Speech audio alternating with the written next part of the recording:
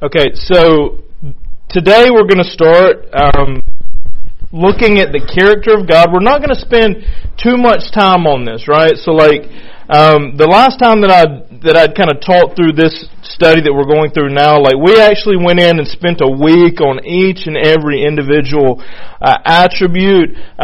Dustin's done a pretty good job. You put that online as well, right? So all the attributes of God, the character of God stuff is there's some resources out there if you want to kind of dive into that. So what I'm going to do today and in the weeks to come is we're going to look at the two major categories. Like when we examine God's character, the attributes of God, there are kind of two main categories that we group those into. Those are known as the communicable and incommunicable. The way that you could think about that is the ways the incommunicable attributes of God are things that you could say of God that you could say of nothing else, right? So we're going to explore those today. And then the communicable attributes, those are the things that we share, things in common with God, and those would fall into that group. So we're going to be looking at those two major groupings over the next couple of weeks, and then we'll look at how the church, after that we'll look at how the church has kind of typically looked at these things throughout history. So when we think about how God differs from us, these are the areas that we're going to look into today. We're going to look at the independence of God, or you could call this the self-existence of God. We're going to look at the unchangeableness of God, and when we say that God is unchangeable, what do we mean by that, and what do we not mean by that? We're going to look at the eternal nature of God. I'll say this, God is eternal in a way that you could never be eternal, right? Like we think of everlasting life for us, but you had a distinct beginning, right? You are a created being. When we speak of God's eternal nature, God is eternal in both directions, right? And even to say that is that's just to get you to thinking about it, right? But that's really a misclassification of what it is to some extent, because when we speak about God being eternal, God is eternal in a way that He is existing outside of time itself. God is timeless, right? So we're going to look at that today as well. God is omnipresent, meaning that God is everywhere at all times equally, right? So we're gonna kind of dig into that, because what we don't mean is that there's a part of God here and that there's a part of God there and that there's a part of God over here, right? God is equally present in all places at all times in such a way that we could say that God is timeless in his eternal nature, and that He's spaceless in His omnipresence, right? God is not partially here nor there. God is in all places at all times with His full being and character. And then another kind of attribute that we're going to consider about God is God's unity. This historically has been called God's simplicity.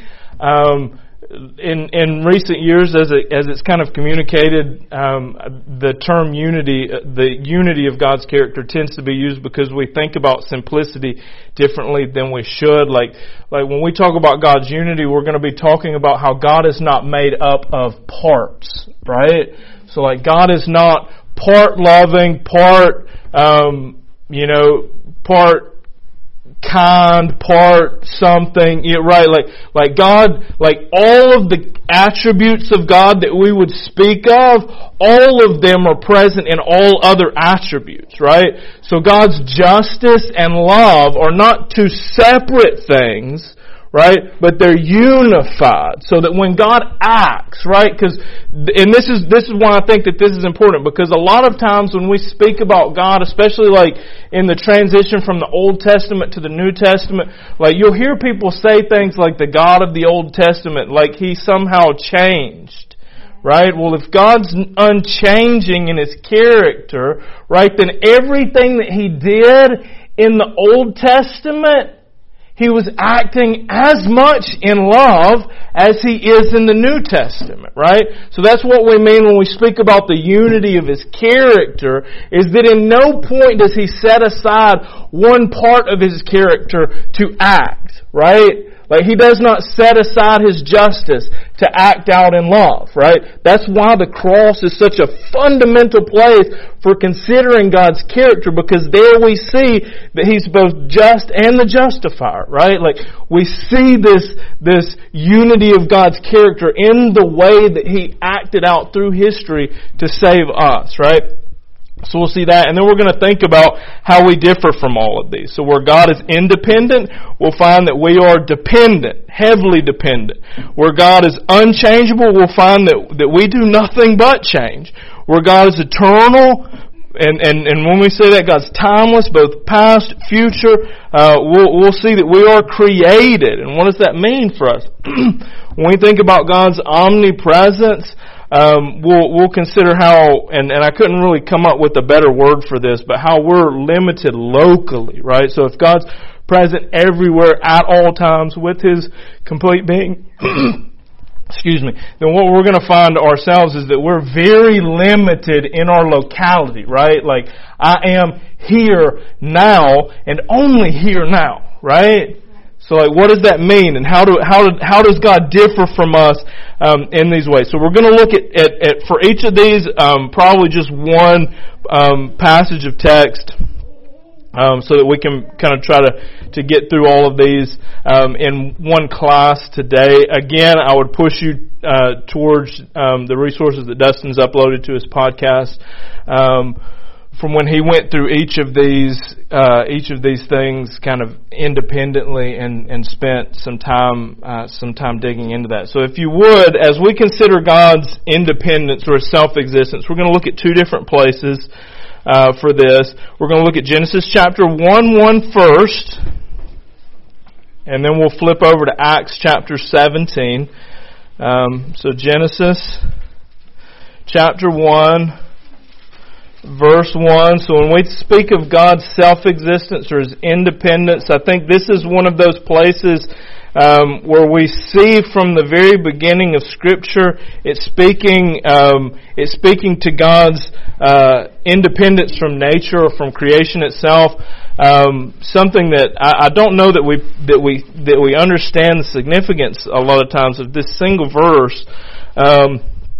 Chapter 1 of Genesis, verse 1 says, in the beginning, God, right? So I just want to kind of pause right there, and I want us to get this, that when we consider ancient religions of the past, right? Like, creation, for the most part, was always assumed to be eternal, or in some way co-eternal with these gods, right? So, like, when you think about, like ancient religions or ancient mythology, and you think about, like, the stories that they tell, God's come out of something, right? So, like, something happens and gods are formed, or right? Like, so, like, this idea that God is eternal, right, is something very specific and very clearly laid out to a people when this scripture is given, that this would have been a concept that it's like, this is like, note how it's assumed in the writing here. In the beginning, so there was a beginning,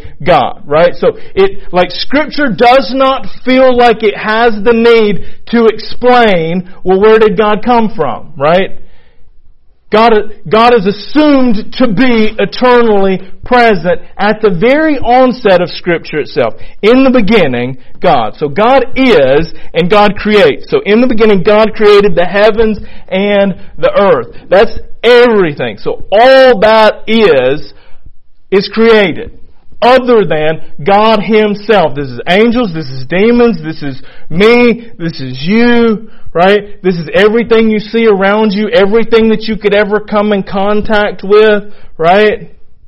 This is time itself created In the beginning, God, and this is what, like, we can't even say already, because when that word in your mind presumes like this passage of time, right? So if I say already, then you're rewinding time in your mind, but that's not what took place here. There was no time, and God spoke time. Right? God is eternal outside of time. God is not bound by time, right? God is independent of time. God existed prior to time. God created time. God is independent of the creation that He made. He need not create, right? Like, when we consider this, one of the, like as I consider God's independence from creation, right? Like, you have, not you, but I say people have this misconception that God was somehow lonely, right? If God was lonely, then He had need, right? God was not lonely prior to creation. He did not create you because He was somehow lacking and in need of someone to love, right? And this is the beauty of the reality of the Trinity, right? Is that before God created, God showed love from Father to Son, from Father to Spirit, and all around, right? God had community amongst Himself in the persons of the Trinity. Prior to creation, He was not lonely. He was complete, right? Independent of the thing that He created. So when He created because He chose to create. He desired to create. He was not required to, right? He was not dependent on. He could have just as easily not as He did. But He chose to create. Right? He's independent of creation itself. Let's flip to Acts chapter 17. So flip with me over to the New Testament now. Acts chapter 17. We're going to look at verses 24 and 25. So I'll give you all a second to get there. So Acts chapter 17, 24 and 25. We're going to read 26 through 28 as we kind of wrap up at the end. So you'll probably want to go ahead and just bookmark right here in Acts 17, because we will be back. But right now, let's look at verse 24. So God, who made the world and everything in it, being Lord of heaven and earth, does not live in temples made by man, nor is He served by human hands as though He needed anything, since He Himself gives to all mankind life and breath and everything. Right? So is God in need of anything? Right? That's clear through this text. I mean, so let's read it one more time there in 25. Nor is He served by human hands as though He needed anything. Right? So not only does He not need anything, but we're going to see that mankind needs Him, since He Himself gives to all mankind life and breath and everything. Right? So God is completely different from us in this regard, is that He needs nothing. He is self-sufficient. He is the only one that can make the claim of, I am. Right? I am that I am. None of us can make that claim. Nothing in all creation can claim to be what it is in and of itself. Right? So God is who He is. Independent of any outside agent working or acting. Right? God is who He is. Right? So let's understand that differs from us, right? Like that's not something that we can say of ourselves. From the moment of conception, for us, we had no decision in that, right? We were dependent on others' actions for our existence to be. Right now, in this moment, you live because He gives life to you, right? Like you are completely dependent on Him for that. He is dependent on none. He is and will always be and has always been. And when you hit that point where you rewind and time runs out, He continues on, right? In a way that we can never be. You will always be bound in time, right? You will always be a created being. You will always be finite in your existence. Always. Always. In eternity, always. Right? You will always be dependent on Him. You will not grow up to be a God. Right? That's not what happens. Right? When we pass from this life into the next, we become no less dependent on Him for our existence. Right? We become more aware, I'm sure. Right? I'm sure that in that moment we realize just how dependent we are on Him. Just how independent He is of all that He has done and all that He continues to do. So let's look at and let's consider His unchangeableness. So when we speak of God being unchangeable, what do we mean? What do we not mean? Now I want us to think of a couple of things here. So as I consider this, as I think about this, in what ways is God unchangeable? Right? And in what ways does He change? Give me some ways in which God doesn't change. How does God not change? His Word. His Word never changes. Alright? His unfailing love, His character. How does He not change? Will He ever become dependent? Will He ever have need for? We're speaking of His independence from what He created. Will He ever become less independent? If He ever did, He would become less than something. Yes. So I want us to understand that God in all of His character is perfect, right? He needs not grow more in His character. Where you or I are in much need of growth, God is maxed out, right? God's perfections do not change, right? So when we think about His love towards us, consider this. Let's think about, because I think that hits home for us because we know who we are, we know what we've done, we know how, consider that. God in His perfect love for you loved you while you were sinners. And that love did not tick up one notch when you said, Christ, save me. It did not tick up one notch.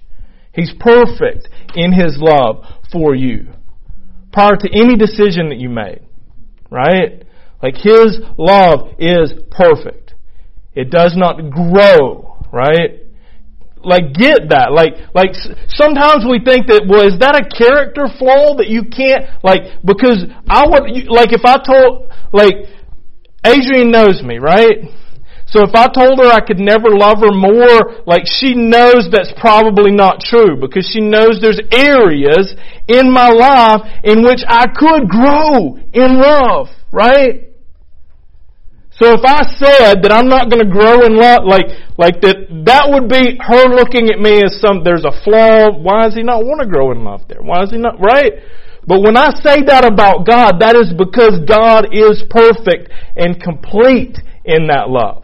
Right? He need not grow. Right? So His character, His perfections are unchangeable. Right? In what other ways is God unchangeable? There's a big one. His plan. And this is the big one. Now here's where you're gonna, you should, when I say that God's plan never changes, what should you say? Yes. So this is the response to that, right? Yeah. So if God's plan is unchangeable, then why pray? Right? And here's another one. If God's plan is unchangeable, then why is it that I can seemingly point to Scripture that would say He changed His mind? Right? Y'all realize that? that there are places in the text that would seem to indicate that God's mind changed.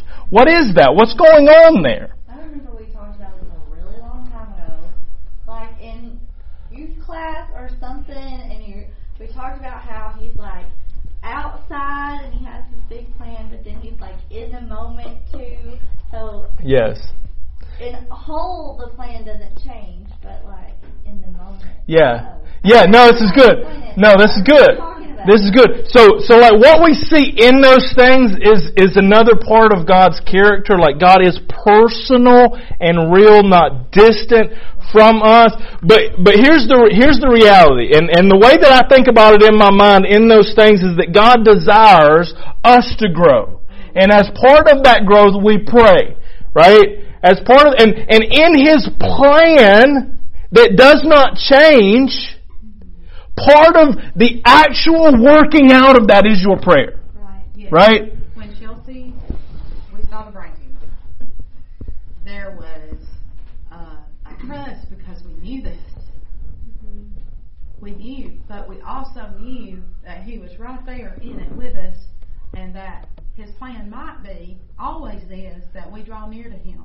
Yeah. And He tore the veil that we could call Him Abba Father. Yeah. And go to Him for those needs. And that was a big part of His plan. Yeah. And so when we have grief and troubles and things that we can't understand, His plan is redemptive. Like He redeemed us that we could be adopted as His kids, that we could participate with Him and growing in our faith. Like He's sanctifying us, but we get to participate in that too. And that's His big overall plan for our lives. But He's in the minute little details.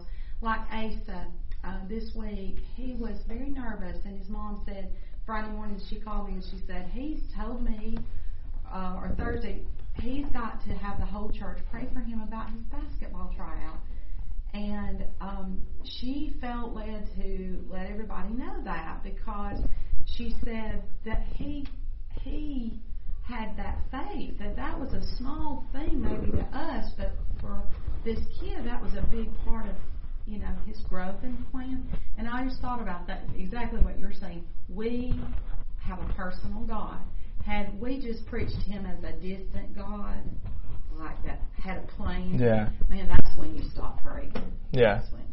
So God's plan, and this is like, to me, this is a beautiful thing to consider, that before you ever were, His plan involved you. Yes. Right? It's unchanging. Right? It's unchanging. He knows what you would pray, and He chose before He created anything that it would be upon your asking that would roll out. Right? And in some cases, He moves, and in some cases He does not. Right? Because ultimately He's working for your good, and He knows even when He should and should not move in accordance with your prayers. Right? And that's where it's important to have a foundational understanding of His unchanging kingdom. Yes. By knowing that He loves you unconditionally, not growing more or less, you can pray knowing that the results of that prayer are in His hands. Yes. Right? That's what Heidi told Asa, and Asa did not make the team, and he was devastated all weekend. But you see, like, this kid is going to grow in his faith in who God is because of this. Yeah. For either the yes or the no. God does work to build our faith in Him, and I believe God set that child apart. He's growing him toward. We grow as much through our failures as we do through our successes. That bless my heart that was his go-to decision. Yeah. And that's the childlike faith I believe Jesus is talking to us about, and that's why He says we can't even enter the kingdom unless we have that faith of a child. Just cast it all on Him. Yeah. Because as adults, sometimes we think, "Oh, that's too little." Like, I don't need to ask for that. Yeah. So let's flip to James chapter 1, verse 17.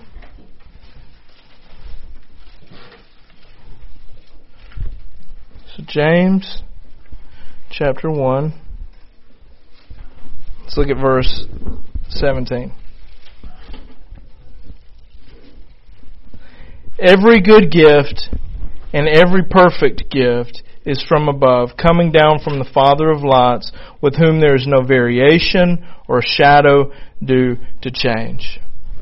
So all that is good comes to us from God, and we can trust and we can rely on God. And the reason for this, right, is that we know that in God's character there is no change, right? Like He will not show you more or less favor, right? He loves you no more or less, right? Because His character is unchanging, is unwavering. When He makes promises, His promises are sure. Because the one who made the promise does not change in His character. He does not change in His plans, right? So God is unchanging in His character, and when we speak of His character, we speak to the perfections of His character, right? Like He does not grow more or less perfect. He is perfect. And His purposes and plans are unchanging because He is unchanging. And He is wise and good and kind, and He will see His plan to completion. Let's flip now. Let's consider God's eternal nature. Let's flip to Psalm 90. We're going to have to roll through these next couple kind of rapidly. So flip with me to Psalm 90.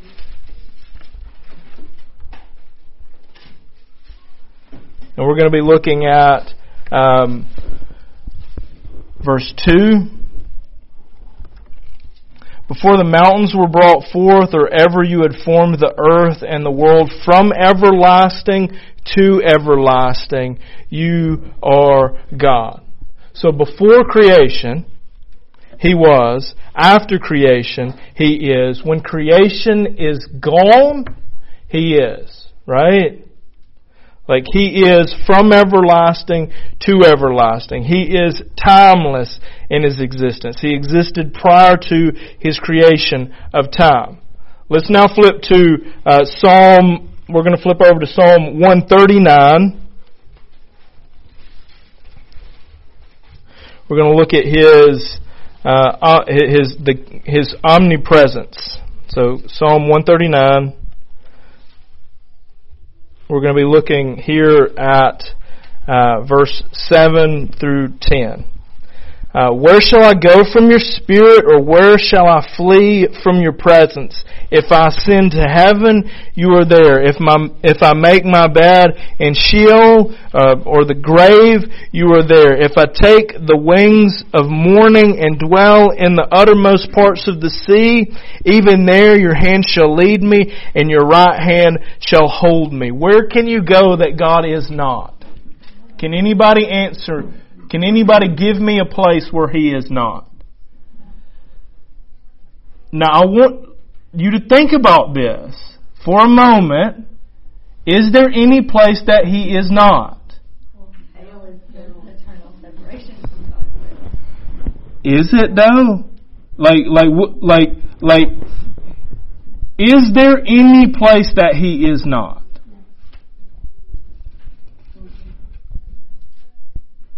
Any place. Oh. No. So we said you said yeah. Sheol, which could be in heaven or in hell. Yeah. So Sheol will tend to be like, depending on your translation, will sometimes get translated as hell. Other times will get translated as the grave. Right, so this this could be considered probably in death. Right. So yeah.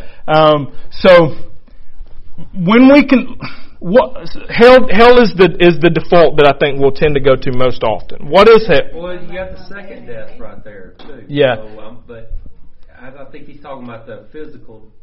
Would you think he's talking about the physical death, or? Yeah. So he's talking about So there he's talking about death. But I want us to consider God's character in being ever present in all places, right? So like, He's here now with us. True? Is His character lacking in any way here? Or is His being lacking in any way here in this moment?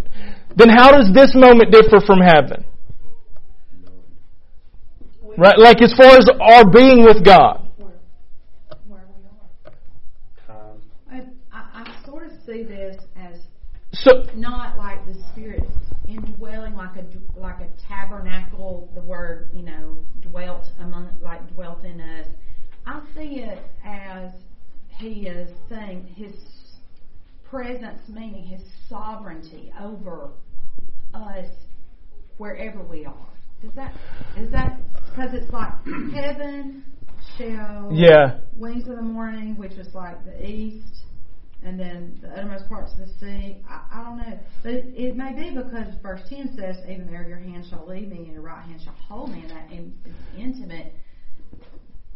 But is it talking about the relation? I guess what I'm asking, is it relational there, or is he talking about the sovereignty of God? Yeah. That's my question. So I want us to consider this. So the psalmist here is saying, is in his words saying, there's nowhere that I could go. Right? All of the places that he knows, he's listing that there's nowhere that I could go where you are not. Right? Now I want us to consider this. So what exists that God did not create? Nothing. Is hell a created thing? Who holds it in existence? Like, I want us to think through this. So hell will exist eternally. Why? Because God holds it in existence. Right? So hell exists because He will hold it in existence. Right? So here's the thing. Like, when I ask you, like, what's different between now and when you're in heaven? Right? Like, as far as, there's tons of differences. But specifically towards the presence of God. If God is in all places equally. Yes. So like, what way does heaven differ there? God will be there, present, but God can manifest Himself to you differently. Well, right? What we see is through what does it say, like a mirror? Yes. Glass, but yes. We'll see Like perfectly. Yeah. You see the effects of the wind, but you can't see the wind. Yes. Like there we will gaze upon Him with like unveiled face. Our blinders will be removed in some regard. We will see more clearly. Right? And I would say that that's the case in both heaven and hell. Is that the character of God is on display for eternity in both. Right? Like in both, like it is difficult for us to wrap our minds around. But when we speak about specifically like the unity of God, is that God is loving in His punishment, right? Like when God shows wrath, there is no separate part of God that shows wrath than love, right? He's unified in that.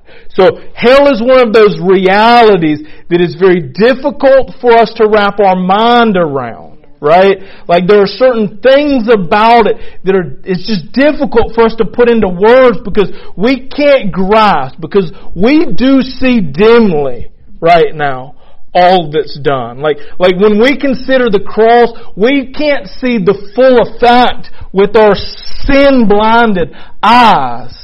Right? Like when we think about God being timeless and ever present, like I want us to consider this, that God experiences every moment eternally because that's His character. Right? Every moment God is present in both time and space eternally in that moment. Because that's His character. To God a day is as 1,000 and 1,000 is as a day. Right? In that moment on the cross, God experiences that moment as an eternal, spaceless, timeless God. He experiences that moment no more like when something happens to us, right? Like time heals all wounds. What if you were timeless, right? What if you experienced every moment equally, right? Eternally. God experiences every moment because He is eternal. Consider the cross as an eternal moment. Like we can't because we live in time. But consider what it would mean, right? Consider the weight of what God has done because He did. Before He chose to create, He considered those things, right? He knew Himself. He knew His character. He knew how He would experience all of it, right? As a timeless, spaceless being who experienced every moment equally, right? Like we experience it through time. So time has this way of causing our memories to forget. But what if your mind was perfect? What if you knew every thought eternally? Right? Like this, I think this shapes the way that we will understand the weight of grace. Right? Like when we consider these types of thoughts about God's character and who He is and who He's always been, like I think that helps shape us in some way to understand more of what He's done, more of what, like how deep He embedded Himself in the creation that He had created, that He would experience those moments. Like it's beyond consideration. It really is. Like it's beyond consideration. So God is in all places at all times. He is unchangeable. He is independent. We are, and we don't have time to go into these. I'm going to give you the verses if you want to go into these. But if you want to see how we differ from these, we're dependent. Look at Psalm 23, verses 1 through 4, if you want to get a picture of our dependence. We change. And that's a good thing for us. Romans chapter 12 verses 1 and 2 is a good verse to look at here for hope for us to change. We grow in holiness, right? We grow in righteousness. That's good for us. We're created. You could look at Genesis 1:1 there. You could look at Genesis 1:27 where He creates man. And we are local to both space and time. Look at Acts verses. Well, let's close with this verse. Flip with me really quickly to Acts chapter 17, and we'll just kind of read this and then we'll be done. So Acts 17. We're going to be looking at verses 26 through 28. And He made from one man every nation of mankind to live on all the face of the earth, having determined allotted periods and the boundaries of their dwelling place, but that they should seek God in the hope that they might feel their way towards Him and find Him. Yet He is actually not far from each one of us, for in Him we live and move and have our being. Even some of your own poets have said, for we are indeed His offspring. So we find ourselves where we are because God has allotted this time for us, and it is wise for us to spend that time seeking out after Him. Let's close in prayer. Lord, I thank You for this day. I thank You for all that You've done. I thank You for Your character. I thank You for who You are. Lord, let us know You more. Let us press deeper into our understanding of who You are and what You have done. I thank You for Christ. I thank You for the cross. I thank You for the eternal hope that we find in You. It's in Christ's name for His glory. Amen.